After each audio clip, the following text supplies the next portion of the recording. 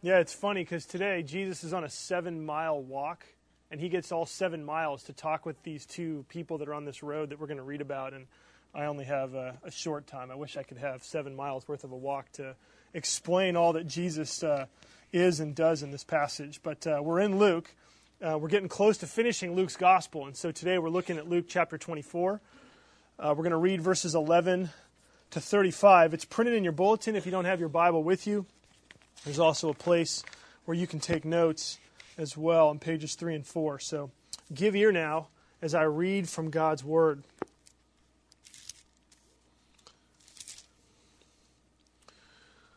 But they didn't believe the women because their words seemed to them like nonsense. Peter, however, got up and ran to the tomb. Bending over, he saw the strips of linen lying by themselves, and he went away, wondering to himself what had happened. Now that same day, 2 of them were going to a village called Emmaus, about 7 miles from Jerusalem. They were talking with each other about everything that had happened.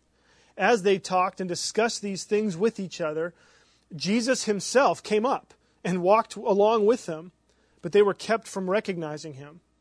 He asked them, "What are you discussing together as you walk along?" They stood still, their faces downcast. One of them, named Cleopas, asked him, "Are you only a visitor to Jerusalem, and do you not know the things that have happened there in these days?" "What things?" he asked. "About Jesus of Nazareth," they replied. "He was a prophet, powerful in word and deed before God and all the people. The chief priests and our rulers handed him over to be sentenced to death, and they crucified him. But we had hoped he was the one who was going to redeem Israel. And what's more, it is the 3rd day since all this took place. In addition, some of our women amazed us. They went to the tomb early this morning, but didn't find his body. They came and told us that they had seen a vision of angels who said he was alive.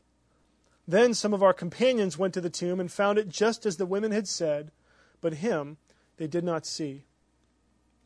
He said to them, "How foolish you are, and how slow of heart to believe all that the prophets have spoken.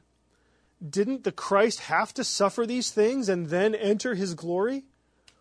And beginning with Moses and all the prophets, he explained to them what was said in all the scriptures concerning himself. As they approached the village to which they were going, Jesus acted as if he were going further. But they urged him strongly, "Stay with us, for it is nearly evening. The day is almost over." So he went in to stay with them. When he was at the table with them, he took bread, gave thanks, broke it, and began to give it to them. Then their eyes were opened, and they recognized him. And he disappeared from their sight. They asked each other, "Were not our hearts burning within us while he talked with us on the road and opened the scriptures to us?" They got up and returned at once to Jerusalem.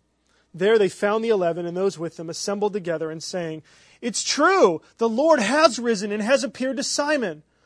Then the 2 told what had happened on the way and how Jesus was recognized by them when he broke the bread. This is God's word. Well, this series is called Conflict and Community because we're trying to think through what in the midst of a life that's filled with conflict, the power that community can make and the difference that a community can make as we deal with conflict. And speaking about this, Rick Warren is a pastor of a church in Orange County. He said just last week, he said during hard economic times, people go to 3 places more. He said they go to movies for entertainment, so we're all in the right place.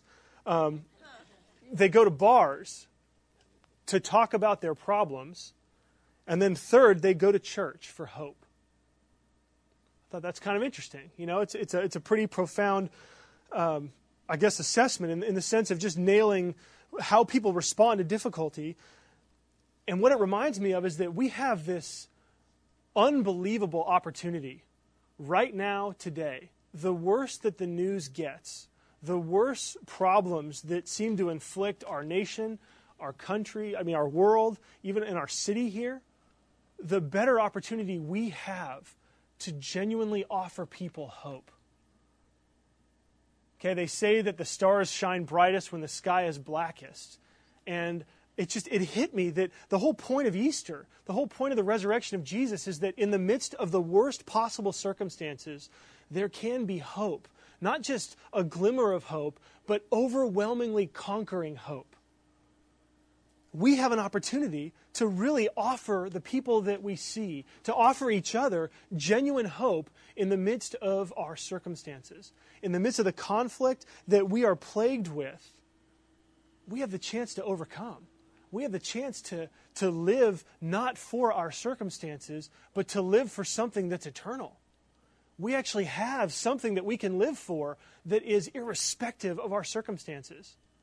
And I thought, that's good news. That's really good news. That gets my heart excited. Now, in order to do this, though, we actually need to have hope. Right? And I think if we're honest, reality sets in. We tend to get depressed when things fall apart. We tend to get depressed, and our depression sort of steals our hope. Depression sort of happens when we think that reality isn't going to match up with our expectations. Right? We get depressed when we don't see any hope for us to actually achieve or to receive what we're expecting out of life. And so in order for us to have something, our depression, our downcastness needs to be swallowed up with joy.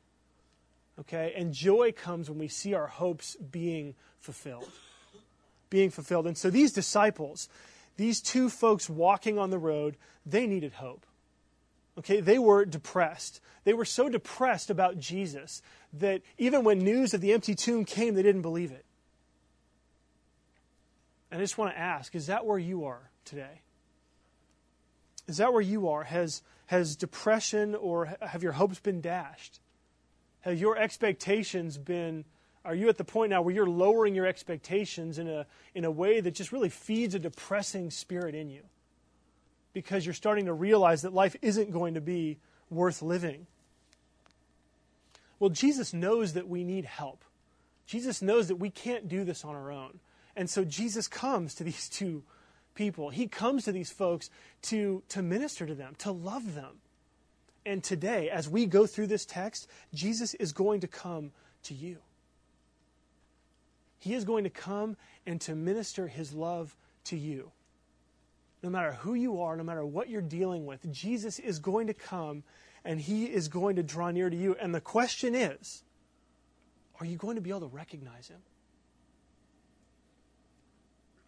Will you see Him when He comes? The disciples couldn't. It's interesting. Jesus shows up in the midst of their confusion, and they couldn't recognize Him. Will you be able to recognize Him today? That's the question you want to ask yourself. And so as we see in this text, we're going to see there's 3 points. First, we're going to see that our blindness keeps us from recognizing Jesus. Okay, our blindness keeps us from recognizing Jesus. And then that Jesus comes to us in His Word. And then third, Jesus comes even closer to us in the Lord's Supper. Okay, and I'll repeat those as we go along. So first, we have a problem with blindness. Blindness keeps us from seeing Jesus when He comes. Verse 16 says, they were kept from recognizing Him. You know, this is the real problem. Right? This is the same day as last week. This is the continuation of the story. There's news coming out that Jesus has been risen, but nobody believes it. And so these two are walking 7 miles from Jerusalem to Emmaus, and Jesus walks up to them, but they don't recognize Him. And so you kind of ask, why? What's going on here? Why didn't they recognize Him? Well, I think the reasons for them tend to be reasons for us as well. First, Jesus had a new body. Okay, He had a resurrection body. And we don't know all the details about what it means to have a resurrection body, but we get hints. You know, from this text, we see that a resurrection body is similar in appearance, evidently, but it's different enough to where He's not immediately recognized. And I think for us, this happens to us when our circumstances change. Okay, sometimes we get blinded when our circumstances change. Okay, there are times in our lives or situations that we've been in where we do see Jesus.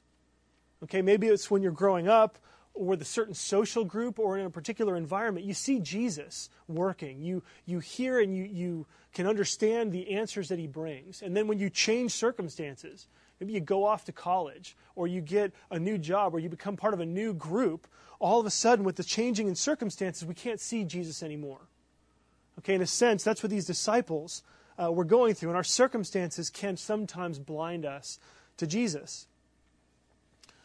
I think with spiritual matters, though, the bigger issue is that there are times when it's our wrong expectations that blind us. It's wrong expectations, I think, that really come after us. Sometimes it's a wrong expectation of ourselves and our lives. Sometimes what we think about ourselves keeps us from seeing Jesus. If you think, well, I don't really need a Savior. I'm not that bad. If you think that, and then Jesus shows up as the Savior of the world, you're not going to be able to recognize Him. Okay? Because you don't need Him. And I think, too, our sin actually can blind us at times. I mean, think about it. We are, by nature, people who want to justify ourselves, right? We all of us. I feel this in my own heart. When someone brings up issues to me that are things I need to change, I want to sweep them under the rug. I don't want to deal with them. I'd rather not be told sometimes. I'd rather make excuses for my sins. I'd rather explain them away or get defensive and maybe lash back out at the person that's talking to me. Right? We all have that inside of us. And when we make excuses, when we hide the truth, we are going to be blind to Jesus when He shows up and tries to tell us the truth. Okay? And so sometimes it's a wrong view of ourselves that causes us to be blind. And I think, too, it's not just our sin in the sense of when we talk about lawlessness or breaking the laws, but I think religious people miss Jesus a lot because they spend all their time trying to be good enough to earn God's favor. Right? Their whole lives are built around, if I can just be this kind of person, then God will love me. And so they look at Jesus, or they look for a Jesus who will simply bless their good works and say, yes, you're good enough. Or yes, I approve of you. And so when the real Jesus shows up, the real Jesus who says, you know what? All of us have sinned and fall short of God's glory. All of us need somebody to pay for our sins and to live a perfect life for us. Religious people oftentimes can't see Him. They think, oh, well, that must be for somebody else. Right? That's for the wicked, sinful people, not the good, moral, religious folks. And so again, even our religion sometimes causes us to miss Jesus when He shows up. And then I think also it's incredibly common that a lot of times we have a wrong view of Jesus. Okay, not just a wrong view of ourselves. We have a wrong view of Jesus that causes us not to see Him. He shows up and we think, oh, well, it can't be you. We're looking for Jesus, right? This is the problem that happened during Jesus' day with so many of the Jewish folks. And this was the problem of the two disciples. They expected that the Messiah would come, the Christ, that He would come and He would conquer. He would come and He would usher in and gather an army to Himself and overthrow the bad religious leadership and overthrow the pagan Roman leadership and set up His kingdom and reign. That's what they were looking for. The idea of dying, the idea of Jesus dying, it wasn't even on their mental map. Right? They had no capacity.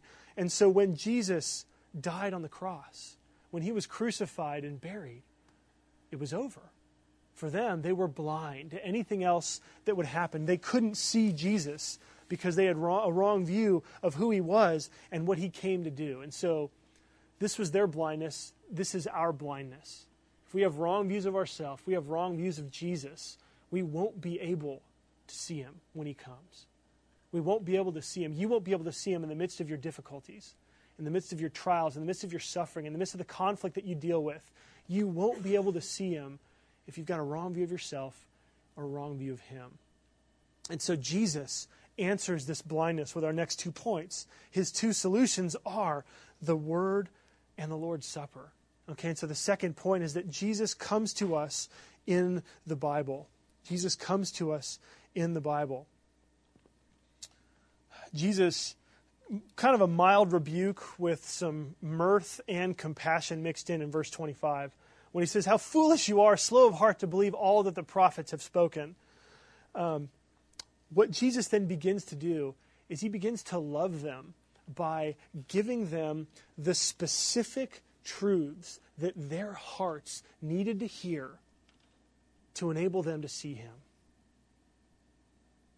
Okay? Jesus doesn't just say, well, hey, let me just do a Bible study for you. What Jesus does is Jesus understands exactly where they're coming from. He knows them intimately. He knows exactly where their hearts are troubled, and he knows the exact truths that if he can plant those truths into their hearts, they will finally see him, and they will finally experience the joy of the resurrection. And so what he does, it's kind of funny. Last week, I had a 10-year-old who sat through the service, came up to me and said, "So, do you have to believe that Jesus rose from the dead in order to be a Christian?" And I commended him because he was actually listening to my sermon because he heard me say that, and he was saying, "Is that really true?" And so I commended him. I told him, "Good job, way to listen." And then I said, "Well, yes, yeah, you do. That's the foundation of Christianity, is that Jesus rose from the dead." And I talked a little bit more about what I said in the sermon. And then he said, "Well, then what's the rest of the Bible for?" I thought, out of the mouth of babes, what a great question. What's the rest of the Bible for? And I said, "Well, you know what? Come back next week and I'll tell you." Because what Jesus does is he shows us what the rest of the Bible is for. He goes through from Moses and all the prophets, and he explains to them, verse 27, what was said in all the scriptures concerning himself. Jesus shows them the truth that they were missing was that the Messiah was supposed to come and suffer before he entered his glory. Verse 26, didn't the Christ have to suffer these things and enter his glory? And so last night I actually took the Old Testament and I basically wrote down how every single book in the Old Testament points out this truth. Okay? That shows that the Christ is to come, that Jesus is to come and to suffer and then enter into his glory. Now, I can't give all of that to you because we don't have a 7-mile walk that we can go on. But let me just give you a sampling of what Jesus might have said. There are some people who have said, if you could bring me to any moment in the Bible, any time, any place where I could pick and be there as a fly on the wall, I'd want to be here. Because here you get to see Jesus in this extended, lengthy fashion interpret the Bible for us and show us what it really means. And so here's a sampling of what Jesus might have said. In Genesis 3:15, we see that it points to Jesus as the one who's going to come and destroy the work of the devil, but in doing so, he's going to suffer a blow. In Genesis 22, we see that it points to Jesus as the ram who would be our substitute, offering himself up in death to God. In the book of Exodus, in Exodus chapter 33, we see Moses standing as an interceder between God and his people, and he points us to Jesus, who offers to sacrifice himself if it means that God would forgive and bless his people.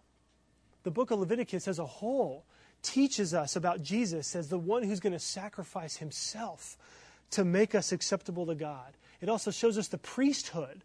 Right? The priesthood, because Jesus is the one who mediates between us and God, offering himself as our sacrifice. We see in the book of Ruth that Jesus is pictured as our kinsman redeemer, because we have lost our inheritance, and yet Jesus comes in his death and resurrection, and he purchases for us an inheritance that we have lost. In 1 and 2 Samuel, we see that Jesus is the king after God's own heart. He is the one who will lead by his own righteousness to lead us as God's people into faithfulness to God. In 1 and 2 Kings, we see that Jesus is the king who brings not division within the kingdom of God, but he brings unity. He doesn't just unite the people of one nation, but in his death and resurrection, Jesus purchases all the nations and joins them all in a worldwide family of God that doesn't have any more national or racial boundaries. In 1 and 2 Chronicles, we see that even after you have experienced God's chastening, God's judgment, God will still love you because Jesus has died for your sins and pleads for you with God. In the book of Esther, we see Jesus as the one who didn't just risk the death penalty by going into the king and asking for her people to go free, but actually experienced the death penalty so that his people could go free. Job is a picture of Jesus as the ultimate righteous sufferer who still trusted God in the midst of his suffering and blessed his friends. In Ecclesiastes, we see that Jesus is the one who does worship God and keep his commands, giving meaning and purpose to us in a life that is oftentimes fraught with meaninglessness. Right? His life and death show us that there is meaning in this world. In the Song of Solomon, Jesus is pictured, we see that marriage and love and sex all honor God and are a gift of him to us. And yet we also see Jesus as the greater lover, the one who loved his bride, the church, and died so that she might be cleansed and sanctified. Isaiah shows us that Jesus is God with us. He is the wonderful counselor, mighty God, everlasting Father, who then suffers in order to serve his people, bearing the weight of their sin so that they might experience redemption. Lamentations shows us that it's the heart of Jesus who weeps over our brokenness, and then in his death and resurrection replaces our mourning with his joy-filled song. Ezekiel shows us that Jesus offers himself in death so that we might be brought back from death and be invested with God's Spirit so that we might be God's powerful army to bring his name into all the nations. Daniel shows us that Jesus is the king who suffered and who was vindicated by God to reign over a kingdom that ends up filling all the earth. Joel shows us that it's Jesus' death and resurrection that brings the outpouring of the Holy Spirit, bringing blessing and strength to the church. We see Jonah shows us that Jesus has to pass through death and resurrection to save us from our self-righteousness so that we will go and bless the nations. Habakkuk shows us that it's Jesus' death and resurrection that guarantees God's blessing to us no matter what your circumstances are. And then Zechariah shows us Jesus as our great high priest, taking our filthy, stained garments and giving us brand new white linen robes. And then finally, Malachi shows us that Jesus is coming. And in his death and resurrection, he has opened up heaven so that God's blessings can rain down upon us. This is the Scriptures. When it comes to the Bible, this is what Jesus, what's the rest of the Bible about? It's about Jesus. It's about him. All of it, from beginning to end. This is why we say that the whole Bible is the gospel. This is why we preach through the Old Testament. We want to show you. We're not just trying to, it's not just designed to dazzle you or to impress you with connections that we can make. I want you to understand that the whole Bible is about Jesus. It's about him coming in his kingdom, and it's about how his kingdom has to come through the midst of his suffering before he enters into glory.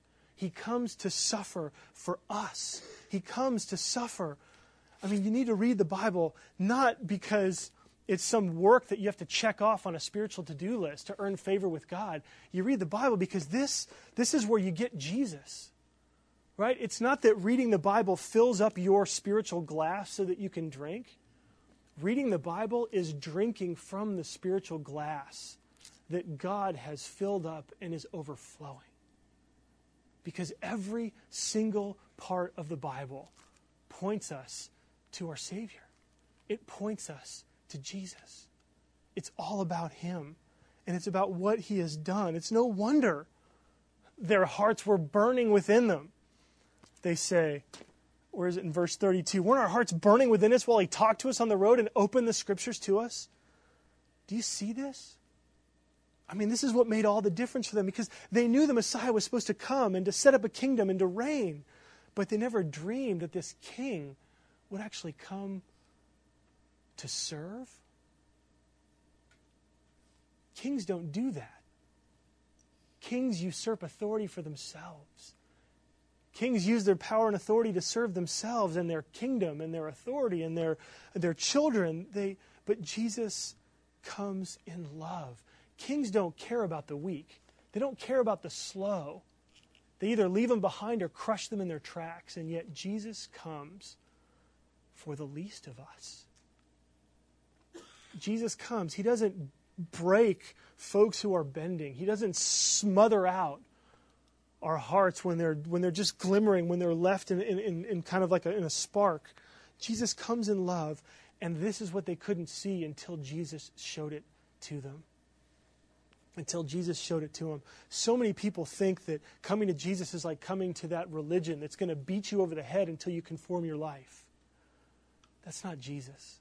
The whole Bible, from beginning to end, is about how Jesus comes to serve in love. He comes to serve all the way to the point where he gave up his life for us.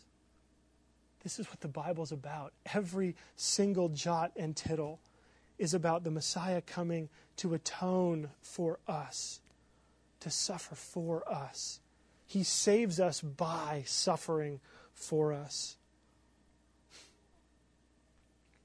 I don't know how many people I talked to over the last week who said to me, and it's funny because sometimes you get this, I've never heard that before, right? That was a new insight, and that was really meaningful. This last week, it was like over and over and over again, both Christians and non-Christians saying, I've heard that before, but I've never understood it. And I got the joy to say, you know what? That's exactly what the disciples went through. You're just like them, right? And I am too. I mean, this is the joy of God's Word. We come to His Word, and again, it's not supposed to be this drudgery thing. We're coming because we're learning to have right expectations about ourselves, right expectations about Jesus. Have you had this burning? Does your heart burn within you? I know I have.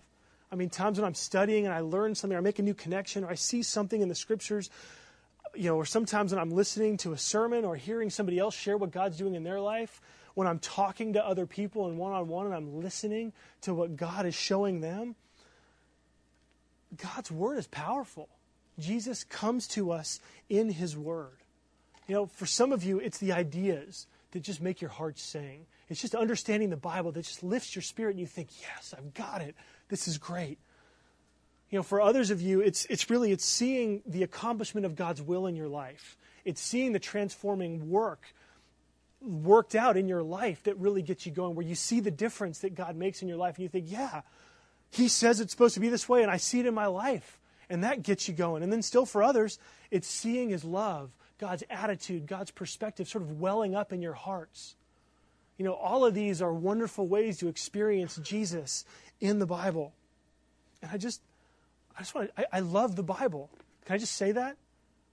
I love this book. This book has changed my life in so many ways. This book continues to come to me and to show me where I'm not doing well. It shows me new areas where I haven't recognized Jesus and what He really looks like. It shows me new ways and it fills my heart with joy. The blessings that come from devoting yourself to this book. And I want to commend it to you. Jesus comes to us. This is how He comes to us. It's in the Bible. He comes. He is revealed in the Bible for us. And I think when we see Jesus, that it all points to Him. Just a note on that it all points to Him coming to suffer. I think this is helpful. We all need to recognize that suffering is often part of God's plan for our lives. Okay? Suffering is often God's plan for our lives. We think it's a sign that God's mad at us, or that life is broken, or it's not what it should be. But I think even here we see that suffering has a redemptive value. Jesus, it was by suffering that He brought blessing to the world. And so when you're suffering, look for ways to serve others. I know that sounds a little bit kooky, because when you're suffering, you want people to serve you, right? You want people to look at you, or you want people to give you attention, and maybe there's nothing wrong with needing support. There's nothing wrong with needing encouragement. But in the midst of that, look for an opportunity to serve someone else. Look while you're suffering, not after, but while you're suffering. Maybe it's looking for someone else who's suffering like you are, and just letting them know that you're going through the same thing and that you're supporting them. Right? Maybe it's looking for someone else who's suffering in a different way that you're not suffering in, so that you can offer them comfort and encouragement. Whatever it is, look for an opportunity to serve, because when you do that, that's like being conformed to the image of Jesus. Okay? Being conformed to Jesus' image doesn't just mean living this morally upright life. It means suffering and yet not giving up. It means suffering and giving God honor and glory in the midst of it. And this transforms suffering for us. It revolutionizes the way we approach suffering. It causes our depression to get swallowed up in joy, and it gives us hope that we can share with others. It's powerful. It's powerful. I think when we see Jesus in this way, when we see that that he came to suffer and to serve before he entered into his glory, this sort of begins to untwist the tangles of our wrong expectations. You know, when we start seeing Jesus the right way, it begins to help us see ourselves the right way too. And so I'd encourage you, again, to see how Jesus uses the Word. You know, it's funny, he doesn't come to these two folks and do this miraculous revelation experience, right? What does he do? He comes to them with the Word. He opens to them the Scriptures. These are Scriptures that they knew that they had. He teaches them the Scriptures. That penetrates their hearts and it sets them on fire. So, Jesus comes to us in the Word. And then the third point is that Jesus comes even closer to us in the Lord's Supper. He comes even closer to us in the Lord's Supper. They convinced him to stay and eat. They were so excited. They didn't want to stop his, this teacher from teaching them. They drag him in. And so Jesus goes in, and at dinner, he reenacts the Last Supper. Okay, he takes bread, he breaks it, he gives it to them, and at that point,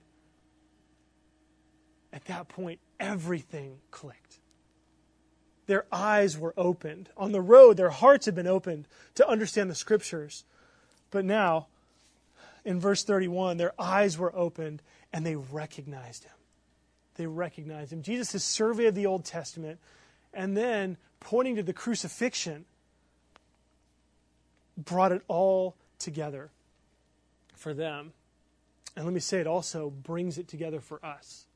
Okay, we're going to observe the Lord's Supper after the sermon, because there is nowhere that the good news is made more clear and more powerful than in the Lord's Supper. Okay, Jesus and the good news are most clear. The Lord's table shows that Jesus is for you, he is in you, and he works through you. And you've got to understand that in order to take the blessings that the Lord's Supper is. He's for you. What that means is that Jesus, he says, this is my body given for you. This is my blood, which was shed for you, right? And so we see that Jesus comes and offers himself for us, right? The bread is broken, his body, the blood is poured out, his blood. These are pictures of his death. He came to die for us, to take away our sin, and to give us a new relationship with God. That is Jesus for us. But then what do? We eat the bread. We drink the cup. We take him in.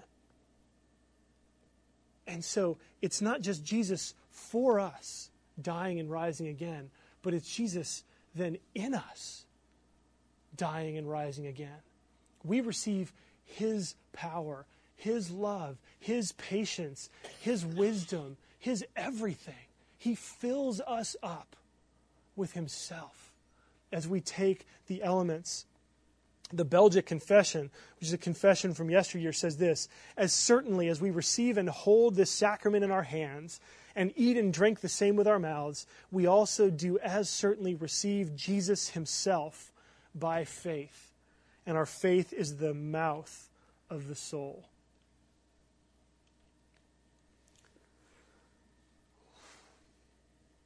The Lord's Supper is more than just a sign.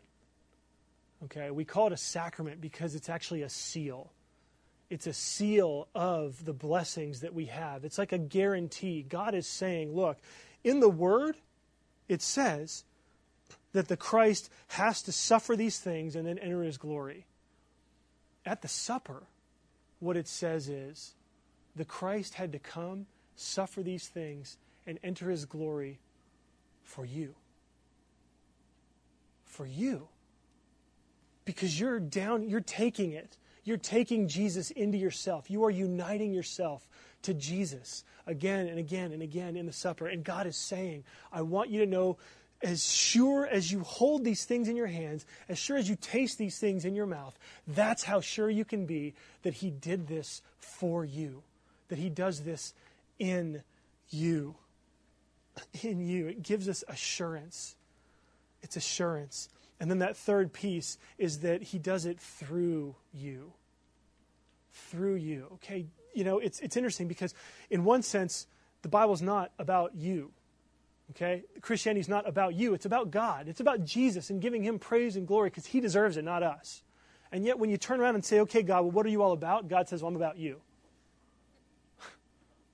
It's amazing. The most important person in the universe, beyond the universe, thinks it's about you. Wants you to know so surely that you can have his blessings, that you can be in a relationship with him, that you can have his love and his power and his strength and his kindness and his gentleness well up in your heart, that he doesn't just tell you over and over again in every book of the Bible, but then he comes and says, and I want you to know for sure because I'm asking you to believe. When you hear this read, I'm asking you to believe it's true by faith.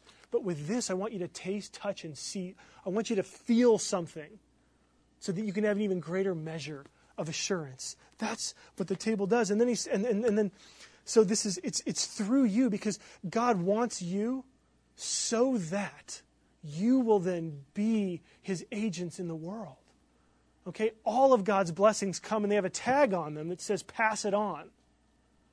Okay, in the beginning, when God called Abraham in Genesis 12, he said, in you, all the nations of the earth will be blessed. And that's what God is doing. God is strengthening us at the table. He's saying, yes, this is really true for you.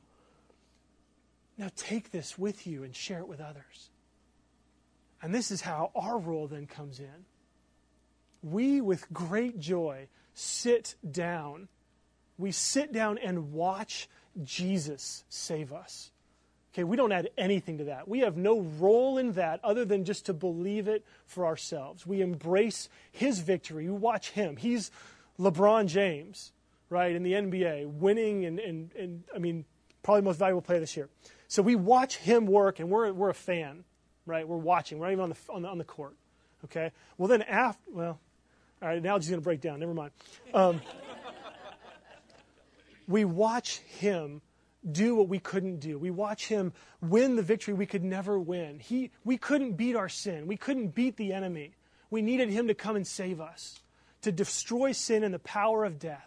We needed him to do that.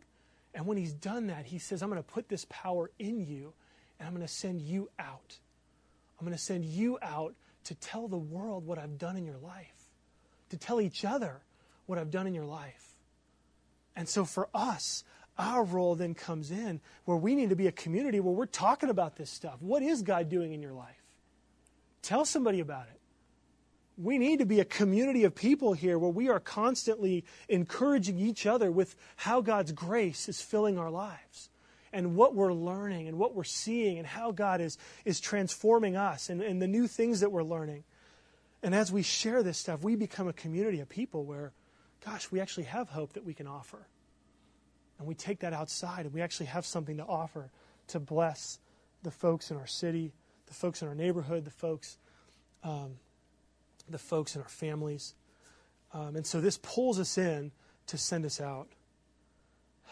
Boy. And so this supper, it's a celebration. Okay? It's not a time where you get morose and overly introspective. It's a time where you come and rejoice that God has invited you to come and eat with him and that you have the very power and love of Jesus that's now going to be coursing through your veins even more because you took him into yourself. I mean, this is the supper. It's a wedding feast. It's a party. It's a celebration. As you come forward today when we observe the supper, come knowing that God is blessing you. Come knowing this incredible joy. I want to close with just one final, statement. You know, in Luke's day, people probably said that got this gospel. They probably said the same thing that we say all the time, which is, "Oh man, I wish I could have been there." Right? I wish I could have seen Jesus rise. Then maybe I would believe. Or then maybe this area of my life, if Jesus were really to show up in my life, to see him physically, then I could conquer this or that. And what this story is telling us is that, you know what? It's actually not what you need. It's not what you need. Last week we saw that the testimony and the empty tomb makes you wonder that it could be true. Here what we see is that in the Word and in the Lord's Supper, it is true. You see Jesus portrayed, crucified and risen in His Word and at the Lord's Supper. And that is what we need. That is where we go to find assurance. How many of you use iTunes? Okay, a lot of you. It's a computer program, and it's amazing. Apple makes it, and there's two things that make this program wonderful. Okay? The first is that it organizes your whole media life, right? All of your songs, all the videos, everything on your computer. You can, your music, your audio, your video, everything. What it does is it searches your whole hard drive and it grabs all the stuff that you have and it puts it in one place. It consolidates it, it organizes it so that you can make playlists, you can make just different groupings, you can rate songs. I mean, you can group it in like an infinite number of ways. It's really wonderful. Gets your life organized. But the second thing that iTunes does, there's this place that you can click on where you can access the media world. Okay, it's called the iTunes Store, right? If you use this, you click on this thing, and all of a sudden, you have access into the world of media. Anything you could possibly want, anything you could hope for. I mean, books, music, videos, television episodes, movies. They have shorts. You can get lectures that are just obscure, crazy things that somebody's doing in a university or stuff that's, I mean, everything that you could, it's limitless. It's limitless, the stuff that you can find in the iTunes Store, right? And so it's interesting because iTunes is a lot like Jesus, okay? Believing in Jesus is a lot like using iTunes. And I think this is actually helpful. Because a lot of people come to Jesus because they want their life to get organized. Right? And that's a good thing. Jesus, with His wisdom and His love, He will help you sort of organize your life and get your thinking straightened out in different areas about yourself, about Him, about God. He'll restore a relationship with you. He'll put a big measure of order in your life. And that is a wonderful thing. But when you come to Jesus, you also get access to this whole other world. And it's not the media world. You get access to the world to come. Okay? You get access to heaven. To heaven. Because remember last week, Jesus passes through death and now lives in the world to come. In Jesus, you get to access that world. And it transforms you. It transforms you. You get access to that. What do you need to know? What do you need to fix? What do you need to grow in? Well, you can look it up here in the Word, in the Bible, and then you can experience it at the Lord's Supper. Let's pray.